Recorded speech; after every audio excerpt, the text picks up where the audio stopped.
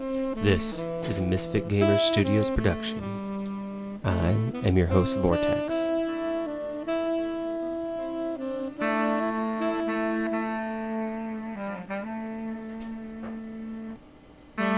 Find us at cornertablegaming.com.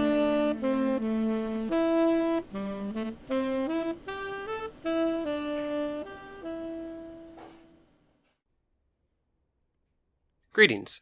Thank you for joining me for episode 0 of the Old Gods campaign series. In this episode, I'm going to be discussing the setting and the background, as we really didn't get to start recording until about 2 or 3 gaming sessions in. So in this episode, I'm hoping to fill in some of the details that you may be lacking before you jump into the series. After going through all the details, I'll be joined in the studio by Vixie and Kage, who will be introducing their characters and themselves as players in this campaign series, so you'll have a little bit of a background on who they are and what to expect, as well as some things that they want to highlight for you. So first, I'd like to start out by describing the setting of the campaign.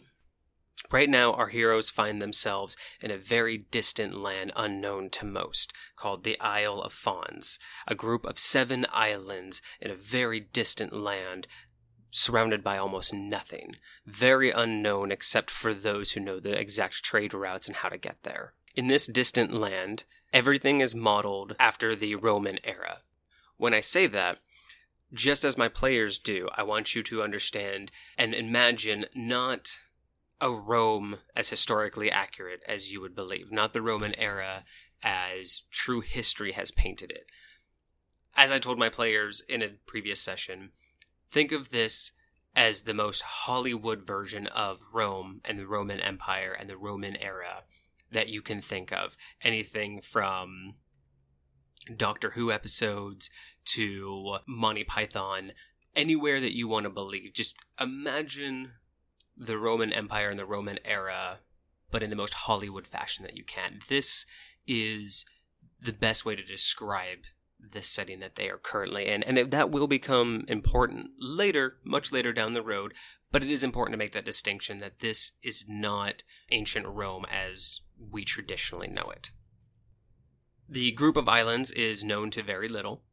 The main island, and the one that our heroes reside on, called Maya, will be where we start this campaign, and when I am joined in the studio with Vixie and Kage in a little bit, they will actually be going over a bit more information on the rest of those islands.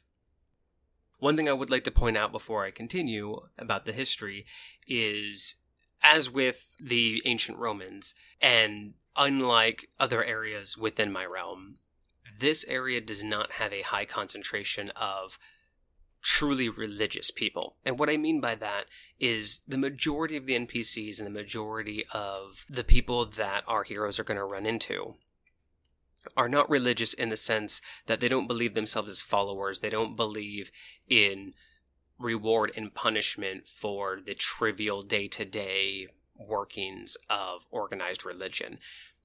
In this location, everything is simply understood and explained by the movement of the gods and by the powers beyond the mortal world. So everything as simple as a river flowing downstream or as complicated as a thunderstorm, everything is explained away and just understood to be movement and acts of the gods, and it is taken without question.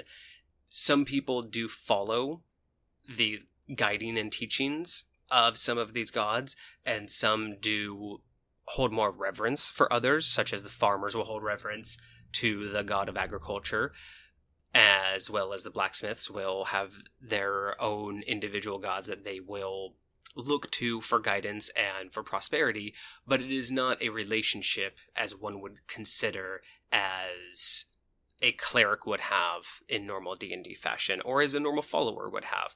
It is simply an area in which it is understood that the world is because the gods say so, and everything that they interpret around them is explained away by one of the ruling gods.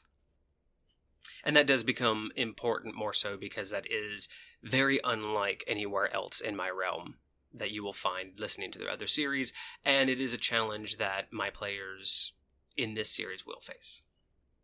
Next, I'd like to get into a little bit of the background and history of our heroes and fill you in a little bit on their zero session when we build their background and their characters, and give you a little bit of insight into what has already transpired in the gaming session. And then when they join me in the studio, they can continue in giving a little bit better of an explanation of what they've come across so far. So to start out, our heroes were born in upper middle class, slightly akin to nobility, but nothing of major note or subsequent power, but definitely in a family that has rubbed shoulders with the higher-ups. So they had their own version of a reputation to uphold. At a very young age, our hero, Allo, played by Kage, developed an extreme and unique talent for music and an affinity for it that drove him to eventually aspire to become the bard that he is now becoming. His sister, Sophia, learned early on that she had a unique talent understanding the mind of people and understanding how to manipulate people.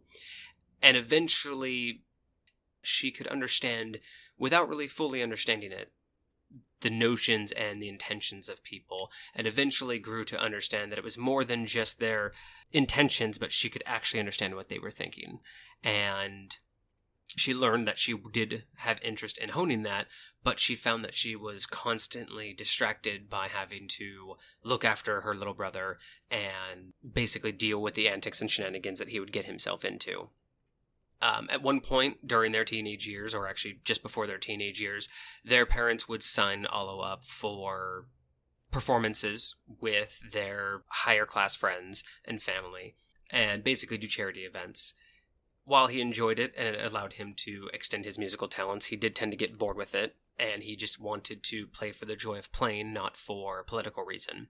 So eventually he would find himself in dive bars, thinking he's doing the right thing, but basically getting screwed over by the bartenders who would not pay him and would basically collect all the tips that he should have been getting. And eventually his sister noticed that, wanted to at least get him out of the seedy areas and keep the family's reputation, as well as might as well make some money on the side, right?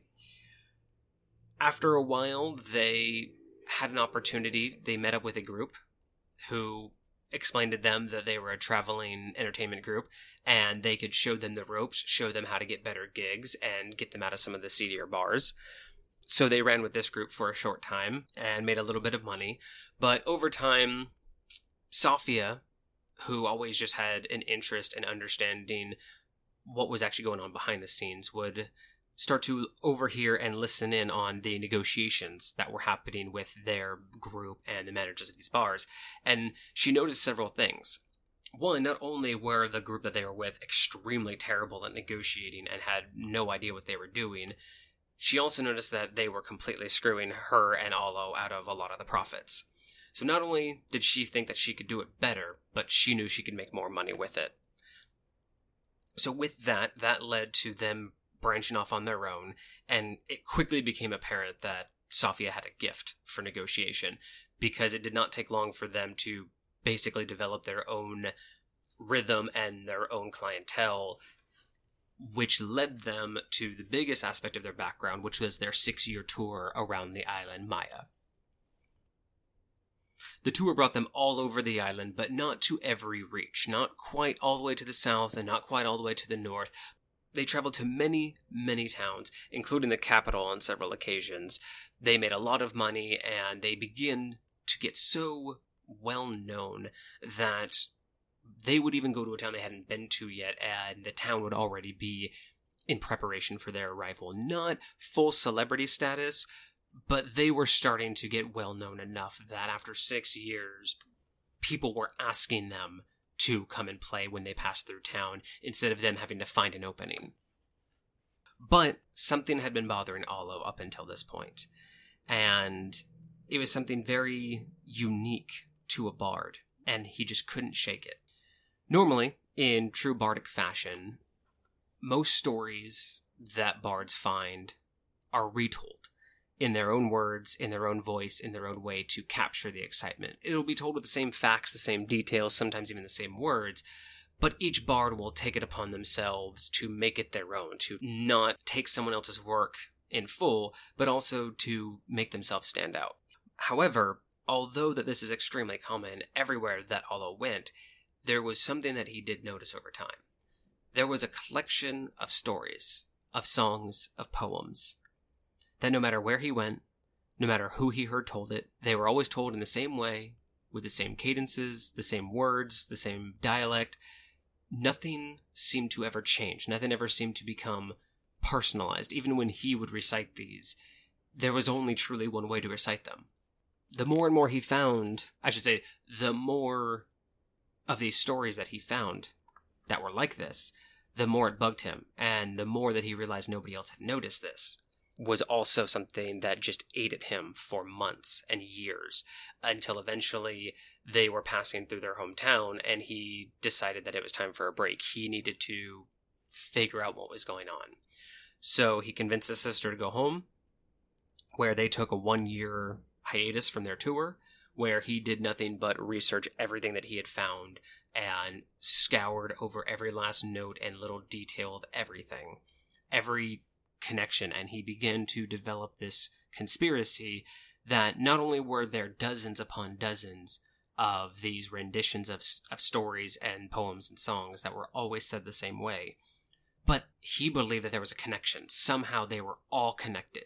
And one of the main driving points was that all of these that he found that had been retold the same way, they all, no matter what type of media or medium they were in, they all lacked the same exact type of details. Specific names of locations, specific names of people, and specific notations of time.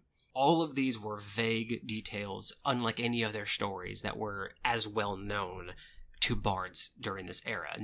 There are no other stories that are this massive that have so little detail in the bardic world for him. So this consistently nagged at him. And at one point during his 1 year of study, he came to an epiphany, and he actually believed that he was able, by sheer luck and determination with all of the details, he believed he was able to pinpoint not only the location of one of the stories, he believes that he was able to figure it out. He believed it was on the island itself, the island of Maya, where he was, within only a few weeks' travel. He told his sister he was leaving. Of course, she wasn't going to let him go alone, and off they went, in search of this location that he believes he understood. When they arrived, I should stop here and say, all of this was so far the backstory of the characters. What I'm about to describe is basically the exact opening to their first official gaming session. As we opened up with that backstory, and here they stood, they've just gotten off their carriage that they bought, and they're on the road staring into a large field. Imagine just rolling hills of just lush green land, and then there's just a giant area, kind of a slope where all the hills kind of dip down. And in this giant valley that just seems to span miles in one direction off the side of the road, there is a giant field. And we're talking hundreds and hundreds of acres of flowers that just span miles. And off in the distance, in the middle of this giant field of flowers, is a set of ruins. And these ruins are what Olo believed to be the location that are mentioned in the stories. And he believes that if he can make it here, if he can go there and find a link, he might be able to piece together these stories and potentially elevate himself in the world of bards by being able to expand these stories that no one seems to question. So after some deliberation, they finally decide to leave their valet, who at this point they've forgotten his name so many times that they have chosen to just rename him every single time they mention him. So keeping an eye out for that. But they leave him with the cart, and they begin their several-mile trek through the field of flowers and attempt to make it to the ruins. Although, without giving anything away, they do realize that this gentle walk through some flowers soon turns into something quite different. And, of course, in D&D fashion, you can't just have a simple walk of flowers be a simple walk through flowers. Needless to say, our heroes adventured. They succeeded in their tasks. Well, I should say they succeeded in passing all of the trials that lay before them in the field of flowers. They were able to successfully mitigate their way and made it to the ruins. Once inside, they were very confused.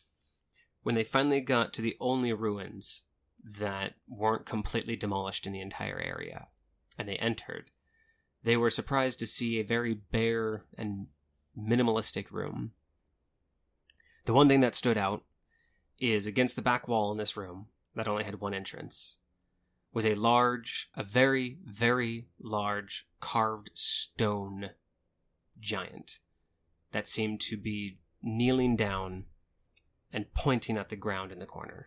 Once they approached and investigated a little bit more, it looked like the giant stone statue had been pointing at something almost carved into the ground. After some investigation and some tampering with the statue, they were able to awaken it and discovered that it was actually the shell of a celestial being, which they were unable, because it does not have its full memory intact, unable to tell them what its name was. So affectionately, for the time being, they've dubbed the large giant Andre. They had a lot of good talks with Andre, and they were even able, with his help, to discover, I shouldn't say he actually, it is a celestial being, but with Andre's help, they were actually able to discover a secret message, a set of quests that were hidden in this ruins. And with Andre's help, they were also able to decipher these ruins, which Kage will explain in a little bit. And this is what set them on the path they are now. The episode that you will start out with, episode 1, is actually right after their meeting with the giant, and they've just left outside before they went home. So you'll get to hear all of the aftermath after that. But essentially, this is all leading them to understand more about these stories, more about the missing details. And in fact, Andre was able to fill in a little bit of the details for Aldo, helping him piece together some more of those stories. And we'll get to hear more and more about that as he progresses. But before we get to episode 1 and the rest of this adventure, stay tuned while I bring in Kage and Vixie into the studio and have a chat about how they decided to make these characters and what really brought this campaign to life.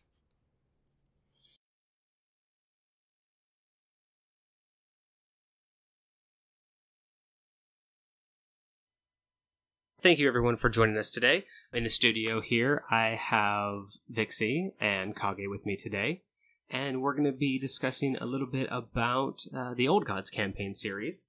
We're going to get into a little bit about how we started this series, and kind of give you guys an intro into the players behind the characters and the characters themselves that you're going to be hearing about. As you guys already know, they've been through quite a lot, started out doing a 6-year tour.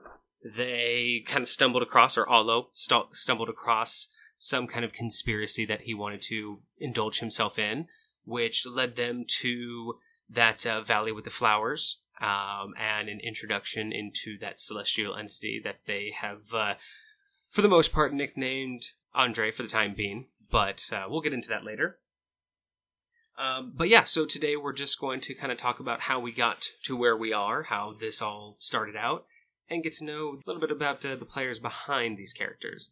So I guess we will start with Kage, kind of who plays Allo in this series. Yes, indeed.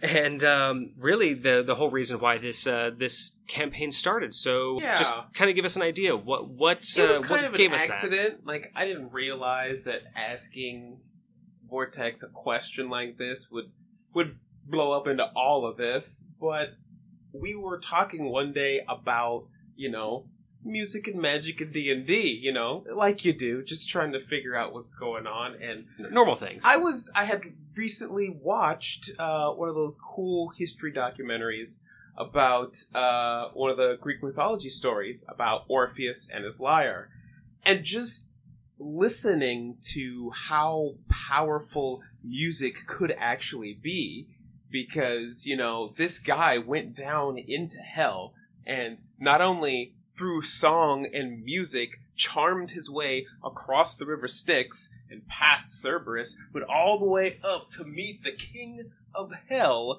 and get his lady back. Now, granted, he was dumb enough to turn around and look back, so he lost everything he even went down there for in the first place. But still, the fact that music has that kind of power, I wanted to know, is it the same here? And upon hearing yes, I was like, I want that.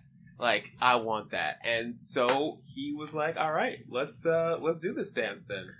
So, of course, I found the time and place in the realm that existed perfectly for this. So we got together and decided, well, how are you going to fit in here? So how did you come up with the idea of Olo? It was kind of out of necessity. I was like, all right, what kind of person would want to go after this thing, right? So I knew like why I wanted to go after this object, this lyre that had so much power and ability. But why would a character care that much about it? And I wanted a character filled with passion. So I created like the bubbliest dude that you can imagine, right? He's just way too friendly. So friendly, you want him to back the heck off, right? But, you know, it was just like, why not have him just love everything and want to just be out there? And clearly this whole thing's about music, so you can't not be a bard, all right? Like, you can't not be. And, I mean, you know, of course, I mean, when you want to be someone who is that personable, that outgoing, usually you have people who will develop the quirky character, either the bumbling rogue, or even the boisterous adventurer, the fighter kind of character. But I do agree, when you have a bard, you really get to have that that wide open, shining personality. That charismatic shine. I definitely feel that. And it's one of the qualities that I rarely get to use, because most people find it very annoying. So let me ask you, why? I know why you chose this campaign. Why the Greek epic of Orpheus's Lyre inspired you. Why did you choose to become a bard for this character? What inspired you to want to be a bard? Well, especially because you and I were talking about how powerful music really can be in the world of D&D, and personally, I feel in the real world, I really wanted to find and play a character that would be able to hone that quite completely. And being a bard is such a unique and some would say difficult thing to do in a land of battle, right? Where you're Absolutely. just this squishy music player, right? Trying to figure out how to survive in a world, you know, monsters and swords and shields and everything. And I'm just sitting here with my lute saying, okay, yeah, hey, what's going on, guys? Please don't hurt me. But it was a challenge that I felt that it was worth taking on, especially to discover what potential power music had in the magic world. That's what drew me to being a bard. And I'm really glad that you did that, because I think from my experience, not very many people dive into the power of music as a magic source. And so you wanting to do that really gave me the opportunity to show the magical side of my realm, and gave it a look at the inspirations that not many people will get the references from, at least over time. Hopefully, by listening, they'll be inspired to kind of listen to more of my DM discussions about how I've divided magic in my realm. But yeah, having someone who has chosen to take that path, who has chosen to take the difficult path of being a bard and being a squishy music player and not a fighter, not only is that a great challenge for you to take on, but it was an amazing opportunity for me to be challenged as a DM to give you a campaign that made sense and also challenged you, but didn't detract too much from the actual core concept of playing D&D. Yeah, that is not an easy task. So it was a lot of fun. So I'm really glad that you chose it. I think it was a worthwhile opportunity. So is there anything for the audience here before they really dive in to season 1? Is there anything that you'd like to highlight? Any part of the character build about Olo? I mean, we know why we started this Greek campaign, really they'll find out, or they've already listened, that it is Roman, but inspired by the Greek epics. And we know why you chose the bard for the challenge, and because it made more sense with the reason why that we started this, with Orpheus's Lyre being the predecessor.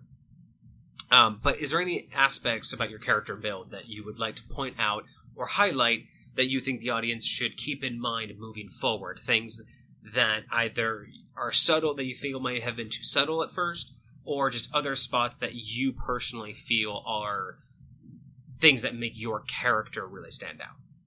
Well, first, I want to say, please be patient with me. This is only my second character in D&D. So, like... Not just my realm, just D&D in general, correct? Well, third character D&D in general, I'd say. But I mean, like, I'm still not used to becoming my character. In the beginning, it's a little rough, so bear with me, trying to play my character and who I am. But I think one of the biggest things that I want to highlight about who Alo is he's very much a compassionate person, and he is driven by that compassion and passion for other people, and which is why I think it was really awesome that one of the things that he got to have as his foundation was his relationship with his sister, and how he kind of made that connection with her. And I think that was the biggest thing for him. And that's fantastic. I think those are definitely key points that are absolutely key to Alo. Is throughout his character development in Season 1, you will get to see that his relationship with his sister is really a focal point of his molding and becoming something better. It's not so much that she controls it, but she is a major influence on what Alo becomes. And I do think that is something that everybody should pay attention to. Speaking of which, that is actually a great segue into introducing the other player of our campaign and our other hero, our other star. So, played by Vixie, we have Safia. Yay, Safia! Yeah. Yeah, Safia is actually a fantastic character. Really, really strong character development throughout Season 1, I think. Definitely a lot of great movement there. So I think we all would be really interested to figure out, now that we know why this whole thing started from the epic concept of Orpheus' lyre, and Kage was really good at bringing to the table a pretty solid idea of a character. So when we got this group together and we brought you in on it, wanting to try to develop this campaign, what really inspired you to make Safia? What was the how and the why behind that character build and how you got to this point? Well, I think for me personally, I grew up on Disney movies, of course, and Hercules was always a good movie. I probably watched way too much of, but the biggest thing was that I really liked how they portrayed the muses as, introducing that story and then kind of just popping up here and there throughout the story. And when we started talking about doing a Greek-inspired campaign, because in the beginning it wasn't really Roman-based, we were still in concept, still discussing Greek type of ties and origins. And when I was thinking about what kind of character I wanted to make, it was, I have quite a few other characters that I play within this realm with Vortex, and out of Ness, all of them, Sylvanas, Nadia, Safia, Summer. Oh, I'm sorry. Yeah. So I have so many characters, and each of them, they all have their own type of thing. Like, they had a purpose that they were being made for. And so when I thought about making another character, at first it was kind of like, oh god, another character, but not in a bad sense. It's just kind of like what else can I do? Like, I've covered so much. I have an archer, I have a fighter, I have like a swordsman kind of, I have kind of like a hand, not quite a rogue, but like piratey kind of thing. So it's like, where else can I go with this? And when, there's been a few times throughout just all of our gaming history where, Vortex had mentioned the Psionicist class. And that's something that's always been kind of interesting, kind of like in the background. It's definitely a lot of new ways to learn how to game.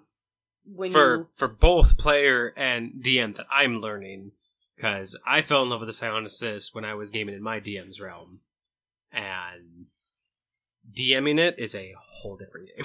Right. So when I started considering this muse idea, and then I was thinking about it, I'm like, well, if I'm a muse and I want to be influential and I want to be able to, like, kind of eventually have that character evolve into a person of influence and guidance and all the things that a muse usually falls within and whatever pathway you take. Because, you know, there's muses of many different aspects. And if you look up Greek mythology, I can't remember all of them right now, but like each type of thing within the arts and communication, all that stuff, there's a muse for almost everything. Oh, absolutely. So when Alo mentioned this story about this bard and how he was actually going to play a bard, you know, I kind of found that a muse would really fit with that storyline because his character's going around with the arts, the music, which falls within a category that a muse would fall within, but it would also give the character not just a beginning sense of purpose, but also something that could be built upon after the fact. So it's like she can spend this time with this other character, because at that point we hadn't decided yet that they were going to be brother and sister. But, you know, this character that could start out with this other person and maybe slowly hone these skills of being a muse, because she's not a real one, because real muses in the mythology were born of Zeus and actual immortals or a higher in D&D respect. Yeah, so it's like she's not a real muse, but she could maybe try and do things that would work towards maybe eventually being considered one, you know, in sort of a half-assed, you know, attempt. Maybe, you know, eventually getting the attention of a god or something and be like, hey, you know, I'm be dope. Right? Like, you know, there's so many possibilities with this character and the expansion of her. So then it was like, okay, well, if I'm going to run a muse character, what class should I play? Because they're, you know, they could be fighters, you know, but for the most part, they really stick mainly within, the ones at least that I was looking at, mainly stick within the arts and communication and all the things that are not fighters. Yeah. So then it became, okay, well, what class do I play? Because, you know, you could play, like, a rogue and be sneaky and not necessarily have to fight all the time. But, you know, they don't really work towards the whole influencing and you can edit out all these things. and. But yeah, a rogue doesn't really fit in that kind of storyline. And drawing back on what I said before, where, you know, you had always talked about, you, Vortex, had always talked about the Psionicist, I thought maybe, you know, maybe that could be the new thing I try. Maybe I try a new class. Maybe I try something that can... Something out of your element. Yeah, something out of my element, because those of you who are not familiar with the Psionicist class, they are all mental abilities based. But mental powers, just telekinesis, telepathy, being able to manipulate the world around you through direct interference with your mind and not through magic. Right. So are we saying Master Charles Xavier? Yeah. Well, yeah, kind of like that, you know, Jean Grey even, like, you could go, there's so many routes you can go, because there's so much to do. Yeah, depending on what you want to focus on, it's kind of like being a mage where you have access to a lot, but you can choose to focus on any particular study and become very proficient, or kind of a jack of all trades. Right. So when I built her, we started out with the route of the telepathy discipline within the Psionicist scope. And all of that let her, as a starting point, be able to mentally communicate, read people's thoughts. Which is really a good start for someone who is inspired by a muse. Being able to understand people better and being able to get inside their head is always fundamentally a good start. Yeah, and then when we started making the story and we decided that we were going to be brother and sister, it made even more sense because she I think we decided that it was going to be that we were twins. Mm-hmm. So it would make sense that a mental gift might come of a unique situation like that. Absolutely. Especially considering your, all those natural talent and affinity for music. Like, it goes almost hand in hand. Absolutely. No, it absolutely does. I'm glad that you brought that up, because for the modeling of the Greek epic, I was really hoping for a tie-in like that. Now, I do want to take this opportunity real quick before you continue to mention that I did not originally plan for your characters. Kage asked for... No, you didn't even ask for a Greek campaign. What you said was, I really liked this thing. I want that liar. I liked this thing. Yes. I want that liar. That's all he said to me was, I want this liar. Give me. Yum, so, yum, yum. I found... and yes, because I built my realm off of a lot of pop culture and a lot of history and myth and legend, because it's easy and I'm lazy. So, although I do always modify it to my realm to make more sense. So, based on a true story kind of concept. But yes, so I did that, and yes, of course, something as famous as the Greek epics do exist in some form or another, or in reference in my realm. So, when he said he wanted to go after that liar, I had to figure out, based on a time frame that I thought was appropriate, where to put him. So, we developed that, but I did not say that this was going to be a Bard Psionicist campaign. Never once did I expect that. He asked me, can I go after that liar? I said, sure, we can. You're in a Roman setting, because that's where it exists. That's basically where we are. Create your characters. He decided to be a bard, then she decided to be a psionicist. FML, right? For all my DMs out there, you know what I'm talking about. So, what the interjection I wanted to make, because this was not my doing, and you've touched on it a couple times, and you were just getting into a great explanation. What made y'all decide to be brother and sister? When we did Session 0 and really developed the backstories between your two characters, what was the deciding factor that really that really made sense to you guys? Why brother and sister and not best friends or colleagues or randoms?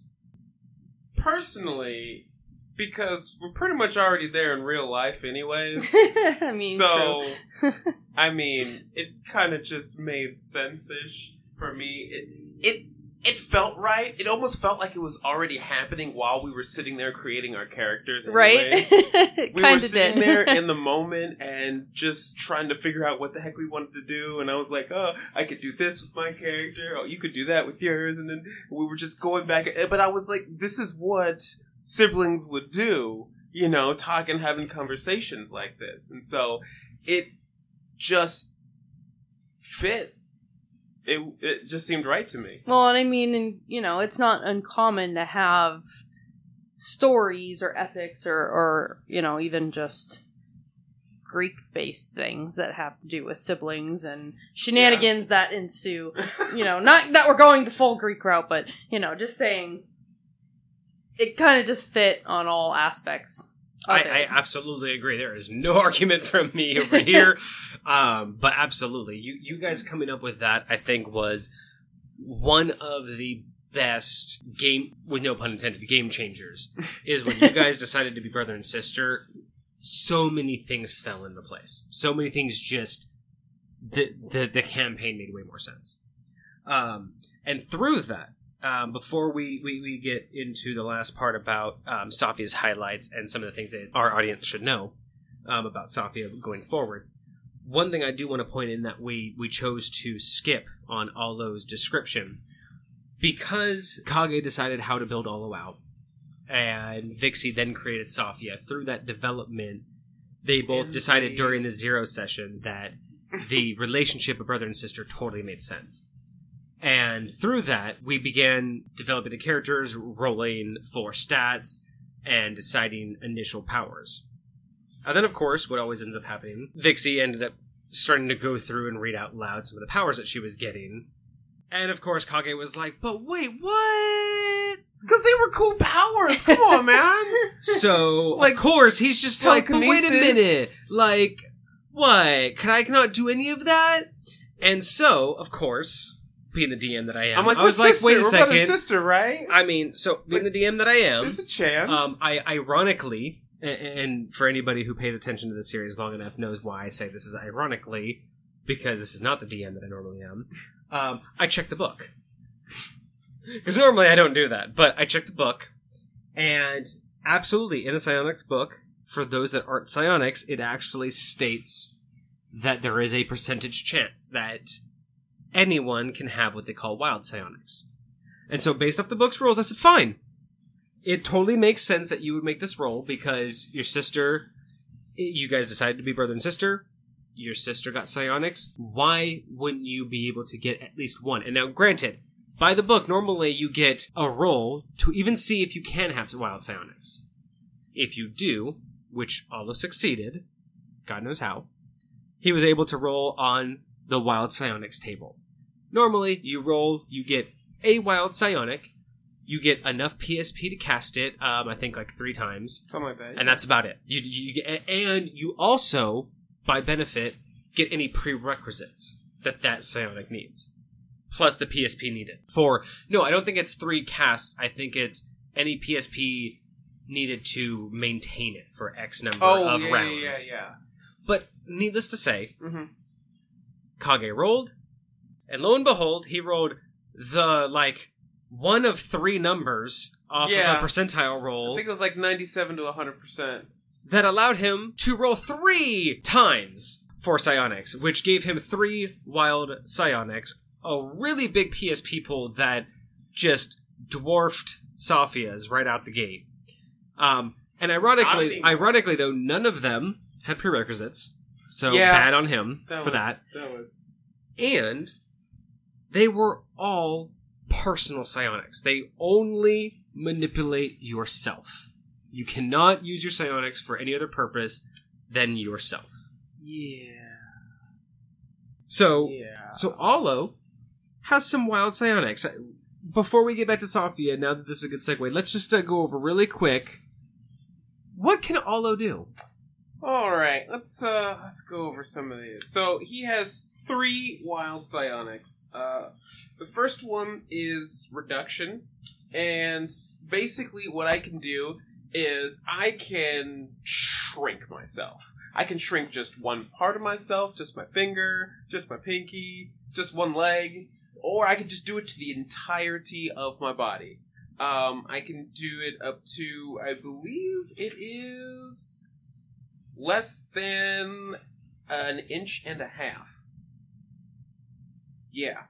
So it's a pretty significant shrink, but there is a caveat. If I critically fail that one, then I'm pretty sure I double in size for an hour. And the only way for me to stop that before that hour is to recast it successfully. So that's the thing. Also, I have totally never cause problems ever. You know? No. And of course, like Ant-Man, that power is only ever used in combat. Exactly. Yeah. It's fine. But then the next one is body equilibrium. Ooh, and one of my favorites, actually. It's very... Especially because I don't remember... at this point, I don't know what episode it's in, but how y'all fucking used it. Yeah. In boss battle, or just before leading up to the boss battle, how y'all decided to use it, golden. Brilliant. Y'all will love it. That's probably episode 4 through 10. Somewhere, I don't know. I haven't gotten that far yet in editing. Believe me, you'll love it. It's great. So what happens is body equilibrium basically states that my body weight is just enough to stand on any surface. So if I'm stepping on water, then my foot will just stand on the water just so that it doesn't break the water. I can walk on any surface. So you do not have control over how much you weigh. Correct. However, it's directly proportional, I believe, to the tension weight of the surface you're standing on. Whatever surface I'm standing on. So you will never break, regardless of the surface you're standing on, this power will never allow you to break its tension surface. So correct. A tree branch, you mentioned, water. I'm not going to mention the other thing that you guys used in-game because that'll be a surprise. But basically, if you can stand on it, you don't break, fall through, or whateverly disturb whatever it is you're standing on. Yes, that. Definitely that. And I love that power. It's kind of dope, and like you said, I'm real excited for y'all to hear about what we do with it. And then the last one, I only got to use once, but it was kind of cool, is ectoplasmic form.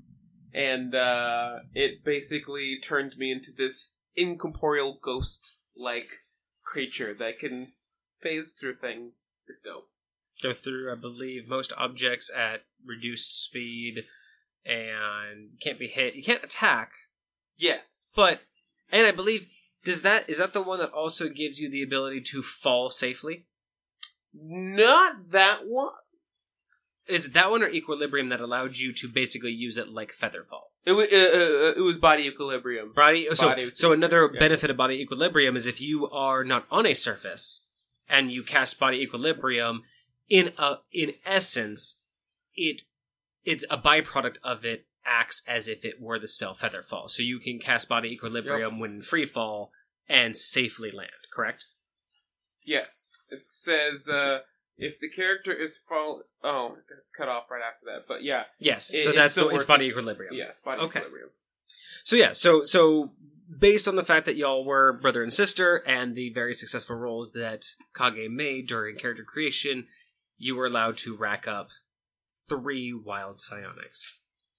Indeed. Congratulations. Somehow. Although he's only ever gotten to use like 2 of them ever. That's 3. Well, I mean, one didn't really work, and the other 2 kind of. Okay, one kind of worked, one worked, and then one was phenomenal. That's all we can say. Okay, so going back, back to Sophia. So now we understand why we're here. We understand how your all characters, came together, why you guys created them as brother and sister. We understand a little bit more about what we should paying attention to with Olo. But with Sophia, obviously everyone's going to have their own interests in what you all do.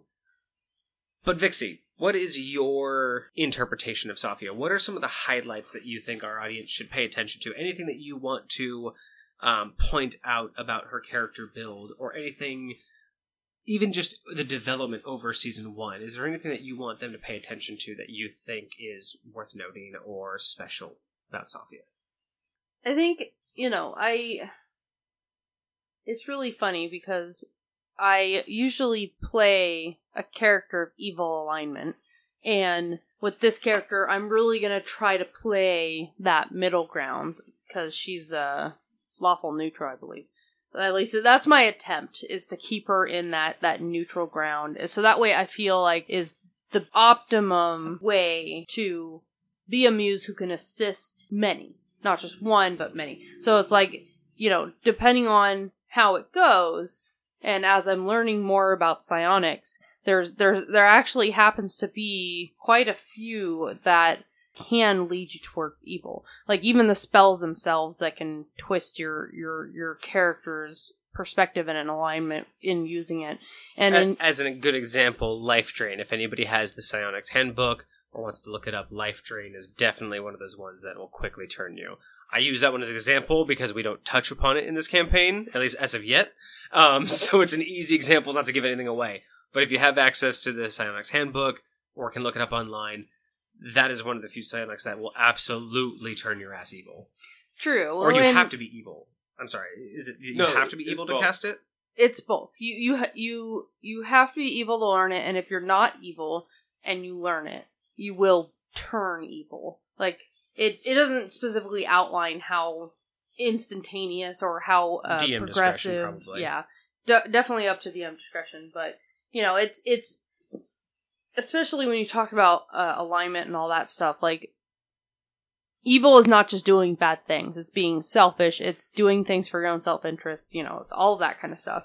So that's why it's going to be really interesting to watch this character and see if it's really a challenge to me as a player to see how well I can stay on that middle ground and try to minimize and or eliminate those types of aspects that would be more tuned towards an evil alignment character. So we'll see how that goes, and I'm really interested to see how she evolves just as a character, because as part of, like, the summary recap, you know, she followed her brother along on this whole, like, crazy adventure because he was running around with his talents and doing quite poorly and getting ripped off and all this stuff. And so she kind of, like, became his manager almost. Which I think is fantastic. Savvy with money, okay? Like, not at all. I'm just savvy with people. That's it. So again, you may have heard this in the recap, but I just want to touch on it again. Remember, all those started by just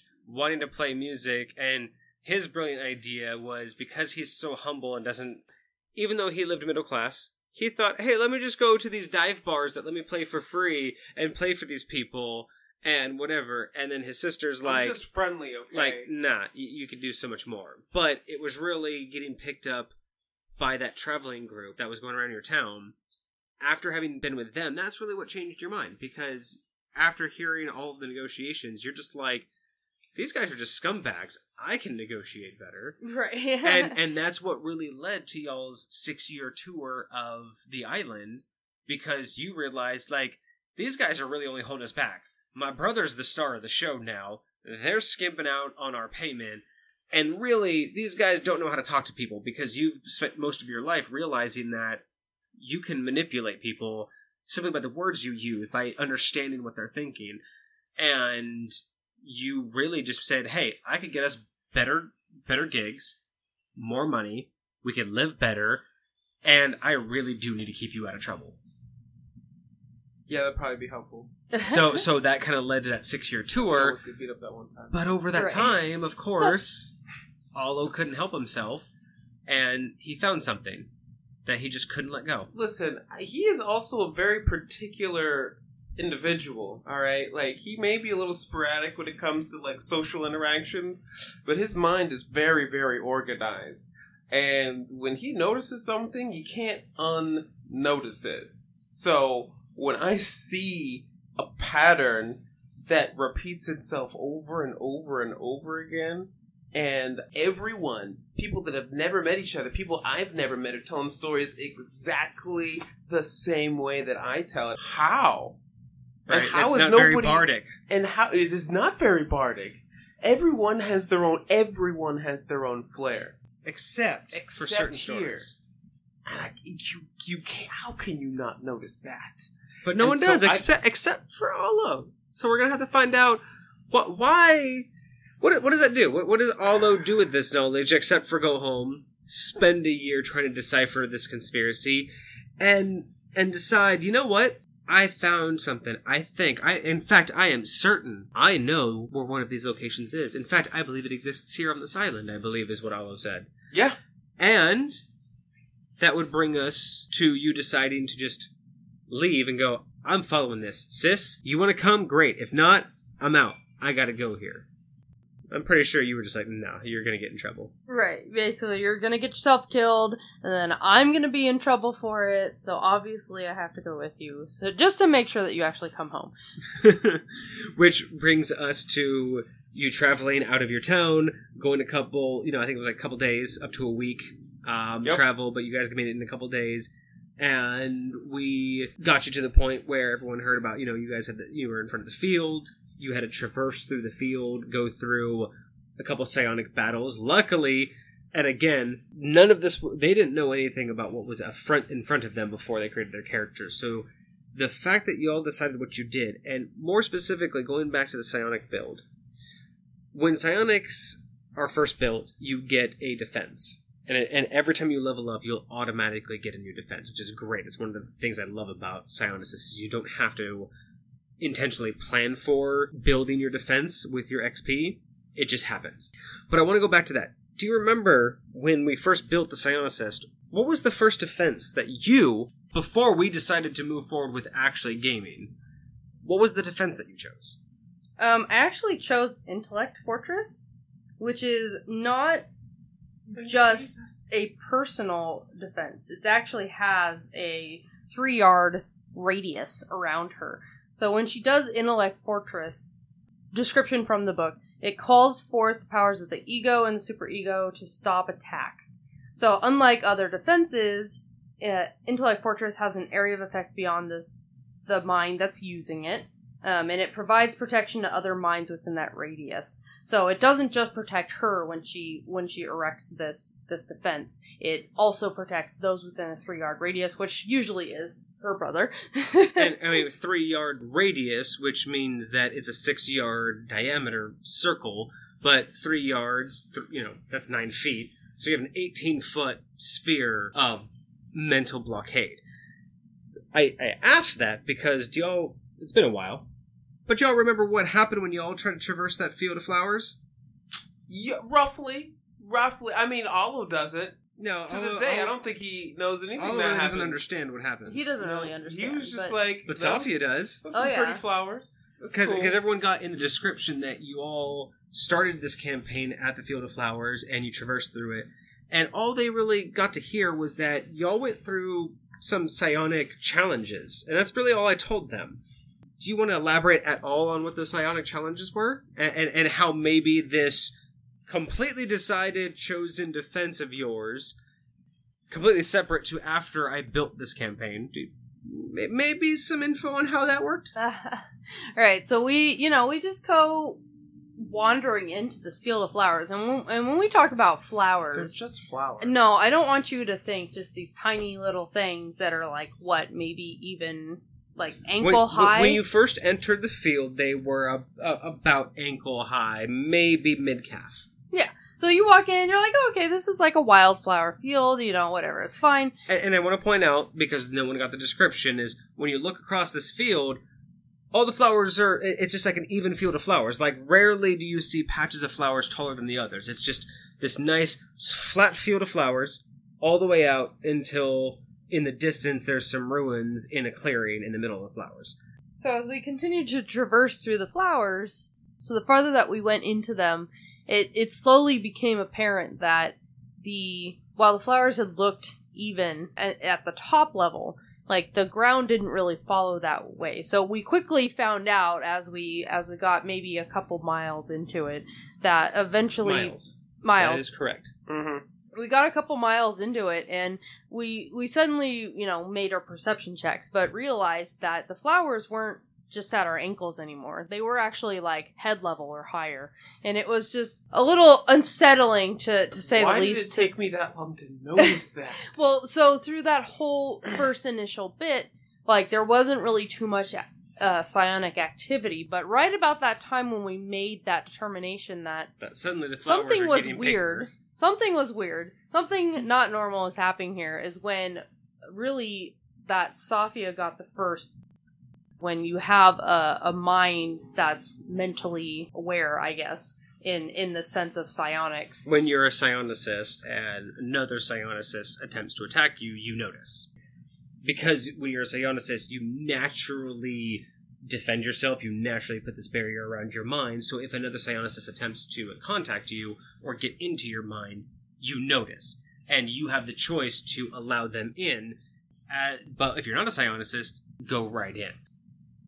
So when she felt that, she thought like, oh, wow, that's weird. Like, I feel like in all of their travels and all their backstory and all the things, either it hasn't happened or was so random and infrequent or rare that, she knows what it means, but not necessarily has a lot of experience on what to do in regards to it. But she figured that, being highly intelligent that she is, I think she has like a 20 or something in her intellect. But, Yes. she just always errs on the side of caution. So she chose to use the intellect fortress defense so that it would shield her mind and also her brothers, because if it happened to her, then more than likely it's probably going to happen to both of them if it hasn't already, And legit, I was just dancing around enjoying my time. But that definitely makes more sense too, is that it is a very good power to choose, is one that protects you and others. But most psionicists usually start out solo. They usually start out as their own person. So the fact that you guys are brother and sister led to a better decision for that. And in this particular case, it truly benefited you, because once you started realizing that these challenges were happening, it quickly became apparent that these challenges weren't just directed at you. Right, so then we found out, because the way that Intellect Fortress works is that it's a constant. I pay a cost to have it, to persist through certain time periods, or until canceled kind of thing. And what it does is, where a non-psionicist wouldn't have any defense against a psionic attack or a contact, Intellectual Fortress allows non-psionicists in the bubble or in the radius to equal your defense roll, correct? Right. They don't have their own, they share yours, but everybody rolls individually. Right, so it gave us just an ongoing ability to have defense against any future attacks, and hopefully maybe dissuade whoever was attacking them if they could tell that maybe there's a barrier there that maybe they should stop, because you never know what the capabilities of another psionicist is just by a small interaction like that. Absolutely. So it's definitely a two-way street.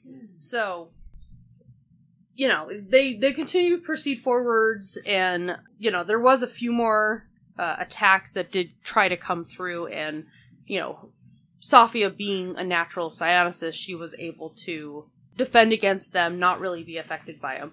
But Alo, on the other hand, even with the defense, he still had a harder time preventing himself from being influenced by... I did have a much better chance than if she hadn't at all. Oh, you had no chance without it. I would have just been And that's screwed. why I pointed this out, is it's amazing that I had built these challenges before you guys even created the characters. And the fact that your character design built towards this, I think, again, just shows the great collaborative ability, because I did not tell them what challenges they would face, and they didn't tell me the ideas of their characters until we had that zero session, and we built the characters, but the challenges were already there. So the fact that you chose that just really makes all of Season 1 really much stronger, because everything you guys chose to do, I didn't intentionally try to make everything match that. The fact that you guys chose that, and it just passed these challenges the way that they did, I think just, even though it was coincidence, I think just made for an excellent storyline and an excellent progress through Season 1. But yeah, fantastic choice on that defense, simply because, yeah, you guys would have had so much difficulty, if at all, because I believe the challenges were essentially, the first challenge was just trying to creep you guys out and get you guys to willingly walk away. The next one was to essentially aggressively get you to try to walk away, and really just make sure that you felt threatened. And then the final test, I think you guys found out afterwards, because you guys passed through all of these with, like, flying colors. No, it was that last one. That was really that was when it really became a, oh god, we have to get out of here, but not in a turn around, get out of here. It's a, we need to keep going forward faster and clear this field, because the last one was basically the last ditch effort kind of thing. Like, if I can't get you to leave, then I'm gonna get you to stay right where you're at. So essentially, the first two challenges, the field, the psionic attacks, were to get you in some way or another, whether it was intentionally or aggressively, to get you to leave on your own. The final attack was fine. If you're not going to leave on your own, the final ditch effort that you guys found out of game after the fact was that if it had succeeded, if you weren't going to leave on your own, it was going to make you forget why you came here in the first place. Right, and that was starting to happen to Alo, because he was really being affected after the second attack and onwards, and there was a certain point where, he kind of just stopped and was just kind of like, what are we doing? Out a little like, bit. What happened? Yep. Like, why are we here? Like, we should probably walk away, and Sophie's like, oh dear, no, we need to keep going. And it was really also interesting that you guys didn't catch up on until the very end, too, is why it also seemed, not just because the attempts were getting more aggressive, but it was also getting harder to defend against, and why Alo was slowly decaying, is one thing you guys hadn't noticed at first, is that by having walked through the flowers, y'all didn't realize that you guys had been covered in pollen from each and every one of those flowers, right? Which was one of the flower's defenses, is if you were covered in pollen, it actually was another physical attack to drain your psychic defenses and allow them, basically, the pollen when you're covered in it, automatically grants contact and mind link. Oh, dang. Because of the way that I designed those flowers is if you kept on walking and you kept getting covered in the pollen, it would grant all of them automatic contact and mind link because it was basically kind of like the Borg. I designed it as a collaborative psionic consciousness. Oh, Right. So the more right. they all covered you, the more you gave Frederick it ability. some flowers before you You gave Yeah. Fernando all of those flowers. And when we finally made it back to the carriage, he had gone off, replanted the flowers, and was like caring for them like they were children. And we were just covered like, in flowers. just Covered in pollen. Like his whole face was covered in pollen, and his eyes were glassed over, and he was just mumbling to himself, I gotta water them, they'll be mad. Like, it was just, what is happening to him? But yeah, and then you guys eventually made it through. You had that big interaction, which we're not going to go through all the details, but you guys had that big interaction with your celestial entity that you called Andre. Good man. And that's only because you guys haven't decided his name yet, or you haven't figured out his name yet, or her name yet, or its name yet. Because it doesn't know. It actually doesn't know its name. So for now, it's Andre. Keep listening for more.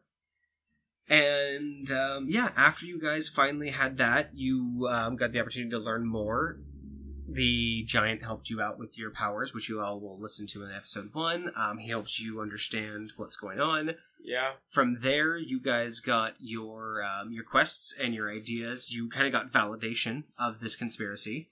Oh, yeah. You finally got Sophia to buy into all of it, because at this point she's just been like, "You're crazy, I don't know what you're talking about." And then at this point she's just kind of like, "You know what, shut up, let's just go." Memorized, because it's so rare that I get to use it. I get to use it then. And spoiler alert, in true bardic fashion, Olo gets to complete some very special project that he will be working on throughout season 1. Indeed. So that is definitely something to stick around, because as a bard, Olo had something that he wanted to work on, and that towards the end of actually towards the middle of season 1, like not even at the end, not fully towards the end, but before the ending of season 1, you actually get to complete that special project. Yeah. So keep much. in mind for that. Now, surprise question. Since we've kind of covered everything about your characters, as a highlight, since, season 1's over for us in real world, and this is episode 0. IRL. And you guys got to highlight some things that the audience should pay attention to for the characters. Without giving anything away, is there anything that you want to give a shout out to? Like I highlighted your little special project. Is there any highlights? Is there anything that you want to call out without giving it away? Any ideas to help make sense? Or I don't know about make sense, but things to look forward to. I would say beware the 3 doors. I hope that doesn't give too much away, but that's how I feel. That's a good one. That's how I feel. And, obviously the audio quality, I've already mentioned that several times. Lord the audio Jesus. quality gets so much better. It's phenomenal. This is not like a great, show. We do apologize. If this is your first episode, truthfully, we do apologize. Most of season 1 is rough. We're working up to better. it. Okay? We're working up to it. Vixie, anything about season 1 that you would like to highlight, warn about? Just anything that you would like to let the audience know? I mean, I just find it hilarious that we change the name of our little helper guy so often. And I kind of want to go back and if you want to keep this in or not, but I kind of want to go back and re-listen to all of our recordings to really see how many different names do we end up using. Okay, so if I don't know if I'm going to do this, if one of you are going to do this, or if a fan's going to do this, I do want to put on the website at cornertablegaming.com. I do want to put on a running list. Not just a list of all the different names. I want to put a chronological list together. Right. Of every name in order that NPC has ever been called. Right. Dang. And that might mean in the same conversation we call them 3 different names because we just don't remember. That happens so often. The whole point is that Farnsworth will just, we just don't know. Yep. I think we've used that one a couple times. Yeah. So, in closing, any final words from either of you? Don't trust the Hooters lady. You're just mad. Yes, I'm a little salty, okay? You're just a hater. It's a little fine. salty, It's fine. okay? That's fine. Yeah. I think it's safe to say that y'all will find out that this bard over here isn't quite as persuasive as he thinks he is. I should be, though. I should be. All right, well, thank you guys for joining me in the studio today, as if, I have anybody else ever in the studio other than myself. But, yeah, we do all hope that you guys enjoy the rest of the show, that you enjoy Season 1, as we are here talking to you from the future in Season 2, as we're about to begin recording. Yee. But yes, I hope that you guys can suffer with us. I hope that you can be okay with the audio quality. Like I said, it does get better, but enjoy the show. Let us know in the comments what you guys think with whatever platform that you guys are listening to this on. And we will see you. Enjoy episode 1. Come and join us at cornertablegaming.com.